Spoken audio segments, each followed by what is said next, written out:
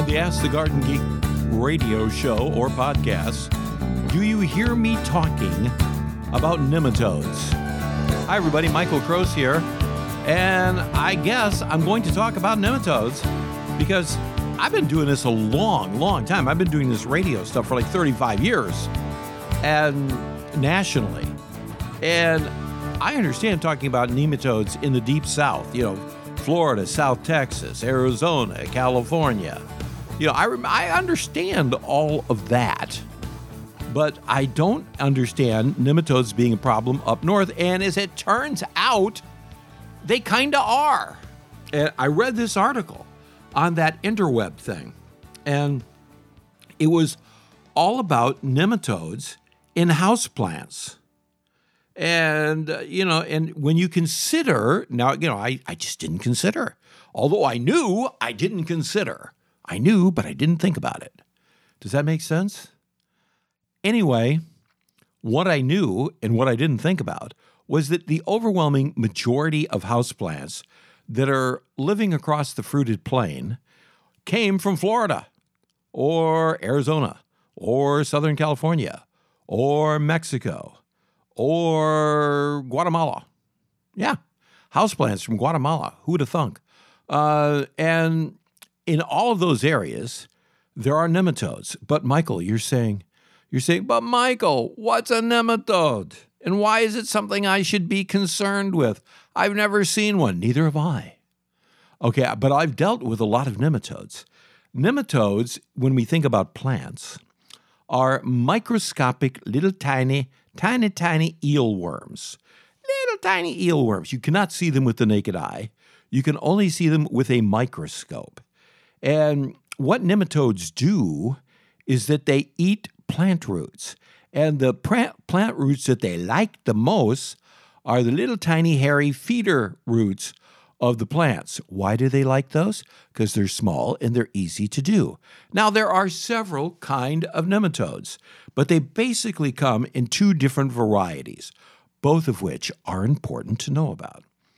There's what we call the ectoparasitic nematodes. These are microscopic eelworms, once again, that live in the soil, and they come up to the roots of your plant. And in the case of what we're talking about now is houseplants that have been imported from Florida.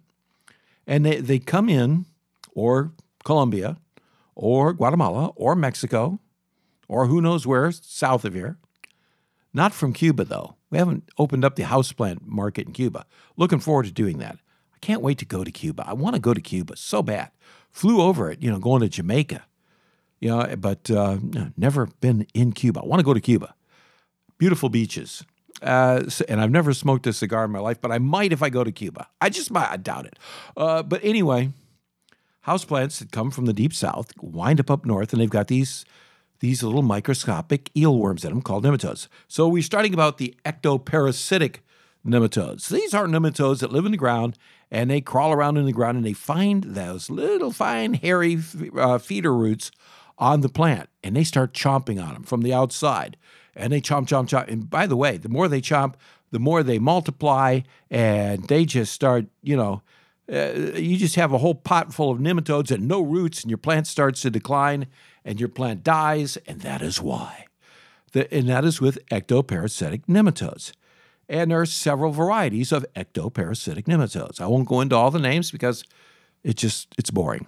Then you have what's called the other classification, which is called endoparasitic nematodes. And endoparasitic nematodes also lives in the soil, but it doesn't like to live in the soil. And it likes to eat roots, but it doesn't like to eat roots from the outside of the root. An endoparasitic nematode, or several of them, will dig a little hole inside the root structure of the plant. Now, the endoparasitic nematodes, they like the little hairy feeder roots, but they also like the thicker stability roots because they can get in there and there's food everywhere. And they're living inside the roots of your plants. And they're just chomping away.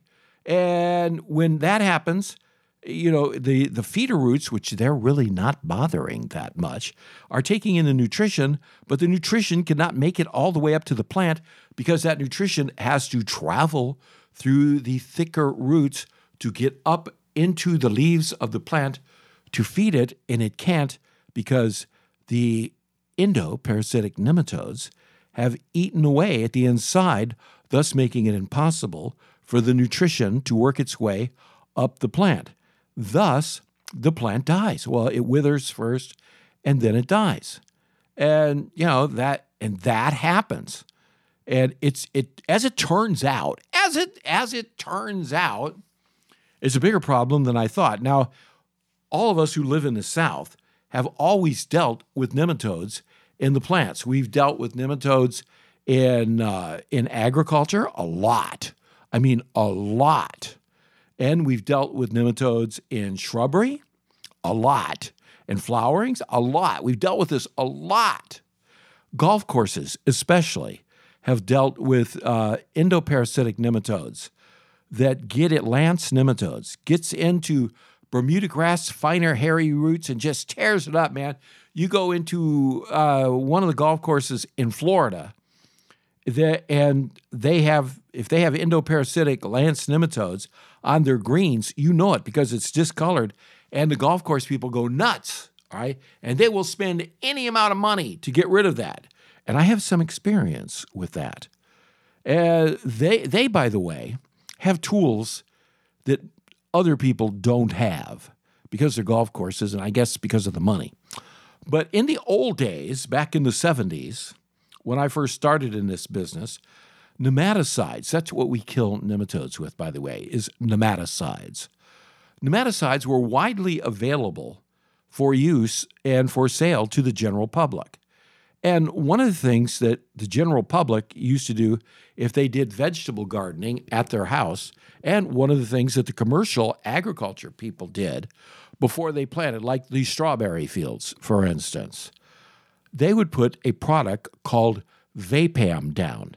Vapam was a soil sterilant. It was a chemical. They would drench it into the soil, then they would cover it with black plastic, and it would set a gas out into the soil, which would kill all the seeds, it would kill any plant life that was in there, and it would kill every damn nematode that was there, just kill them dead, gone, out of there, goodbye.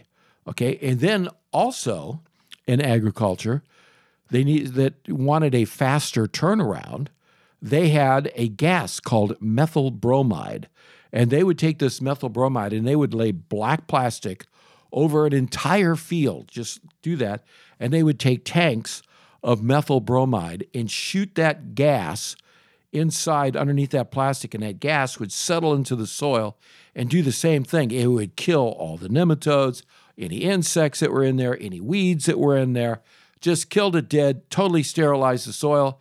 And they would do that in the morning, and in the afternoon they could take the black plastic off and they could plant the next day. With the Vapam, they had to wait 7 to 10 days before they could plant. So you had Vapam and you had methyl bromide that you were allowed to use. Homeowners who had lawns with nematodes in it had a choice of a chemical called Nemagon and another one called Fumazone that worked much the same way, but it didn't kill the plant. And what you did is you watered, and the golf courses use this, and homeowner lawns use this.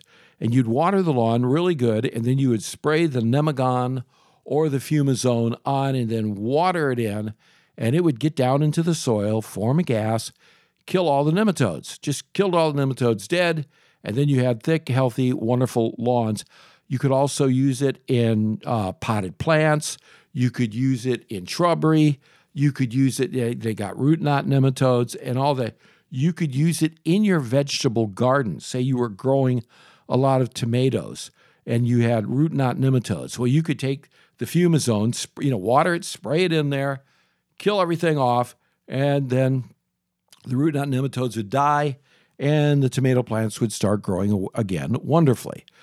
Then Nemagon and Fumazone went away in the mid-'70s. And the only people who could control nematodes back then, commercially, because they took Vapam away, got that out of there, methyl bromide was taken off the market. So there was a product called Nemacure that was available only for golf courses. And it was so well regulated that a golf course had to account for every ounce. It was a powder that you put down and watered in. and you had to account to the Department of Agriculture where every ounce of that powder of the Nemacure went, but it killed it. And as I understand it, it may be coming off the market soon as well. So I don't know what the golf courses are going to do. But that is how we dealt with nematodes. Today, cultural practices. So continuing our discussion about nematodes, one of the things I did is I told you about all of the products that we use to control nematodes are for the most part all gone. So what do we do now? And I think I said cultural practices. What does that mean? Well, let's start with the houseplants for you folks up north that you see are declining. The only way you know that you have nematodes is you have to send a soil test off to a lab and get it analyzed. And, that's a little difficult to do if you live up north, and it's, it costs about $25, and you're not going to do that for a $6 plant. But one of the ways you can tell that you have nematodes is you pull those plants out of there and you start looking at the roots. And if you see stunted roots, chances are pretty good you've got nematodes. So what do we do to get rid of the nematodes? Well, luckily, I talked about endoparasitic nematodes that eat inside the roots and ectoparasitic nematodes that eat outside. They're in the soil and they eat the roots from the outside. Well, in the case of the ectoparasitic nematodes, what you can do and what they're advising to do is change your potting soil. Take the plant out and put it in new potting soil and then feed it with a good plant food. And that, in most cases, will take care of it. You're getting rid of the bad soil that's full of nematodes and replacing it with good soil that has no nematodes in it. That should solve the problem. In the case if you live in the deep south and you have nematodes, we again talk about cultural practices. Now, there are some products as far as that you can use in vegetable gardens and in shrubbery that are made with chitin, which is basically comes from seashells. And it is, as far as effectiveness is concerned, some of it's better than others, and it does okay, but not great. But what I think about as far as cultural is concerned is plant plants in the area that you've had the nematode problem in before that nematodes don't like. For instance, in the situation of turf grass, nematodes love the St. Augustine grasses and they love the Bahia grasses. For some reason, they don't love zoysia, they don't love Argentine Bahia, and they don't like buffalo grass. So the cultural thing that you can do is switch over to one of those grasses, which will solve that whole situation for you and do a good job. In the case of the shrubbery, I would go in a situation like this, or let's say a vegetable garden. Let us pretend that you want to plant a vegetable garden and you live in the deep south. And I'm talking, this isn't something you need to worry about up north, but in the deep south, and you don't want to deal with the nematodes. Well, in the old days, when I was a youngster, we would, loosen up the soil, drench it with Vapam, and then cover it with black plastic. Well, guess what they found out? There was a nemologist named Robert Dunn, who is retired. I'm not even sure if he's still alive, but he did a bunch of research on this, and he found that if you loosened up the soil really good and you had direct sunlight and you covered it with 2 layers of black plastic and put bricks around it, allowing no air to get in there, that the sun itself would bake the nematodes and sterilize the soil in a natural way. Now, to prove that that is correct, there used to be a potting soil company around here that made really, really great potting soil. And that's what they did with all of their soil prior to selling it. Now, some people would have these big steamers and they would steam the soil with high heat and, make sure that there were no nematodes in any of the soil. And that's what a lot of companies do. That's what the Scotts and all those people who have potting soil do. But this guy simply had a big area of concrete outside of his plant, and he put the soil down there, and he covered it with 2 or 3 layers of black plastic and would just let the sun beat down on it, and he would check the internal temperature of that soil. And in the summertime, it would get up to over 110 degrees, 120 degrees sometimes. killed everything that was in it. So that, again, a cultural way to deal with it. If you're going to plant a garden, culturally, you just go in, loosen up the soil really good, take your rototiller in there. And again, this is only for people in the deep south. All right, you don't have to do this up north, but in the deep south. Now, if you want to do this up north, it's going to kill weed seeds and things like that, so you can do that. But in the deep south, if you want to make sure you don't have nematodes that are going to eat up your tomatoes and eat up your lettuce and your beans and all of that good type of stuff, take a rototiller in, cover it with 2 layers of black plastic, put brick around it so that there's no air gap. Air cannot get in there, and just smother it out with Mother Nature's heat. And it is extremely effective, and it works very, very well. So that is what, when Vapam went off the market, all of the gardeners, the Florida gardeners that I was familiar with, they were in this massive panic. I mean, just absolute massive panic about, nobody's going to be able to grow vegetable gardens anymore now that Vapam is gone. And it was just this big controversy.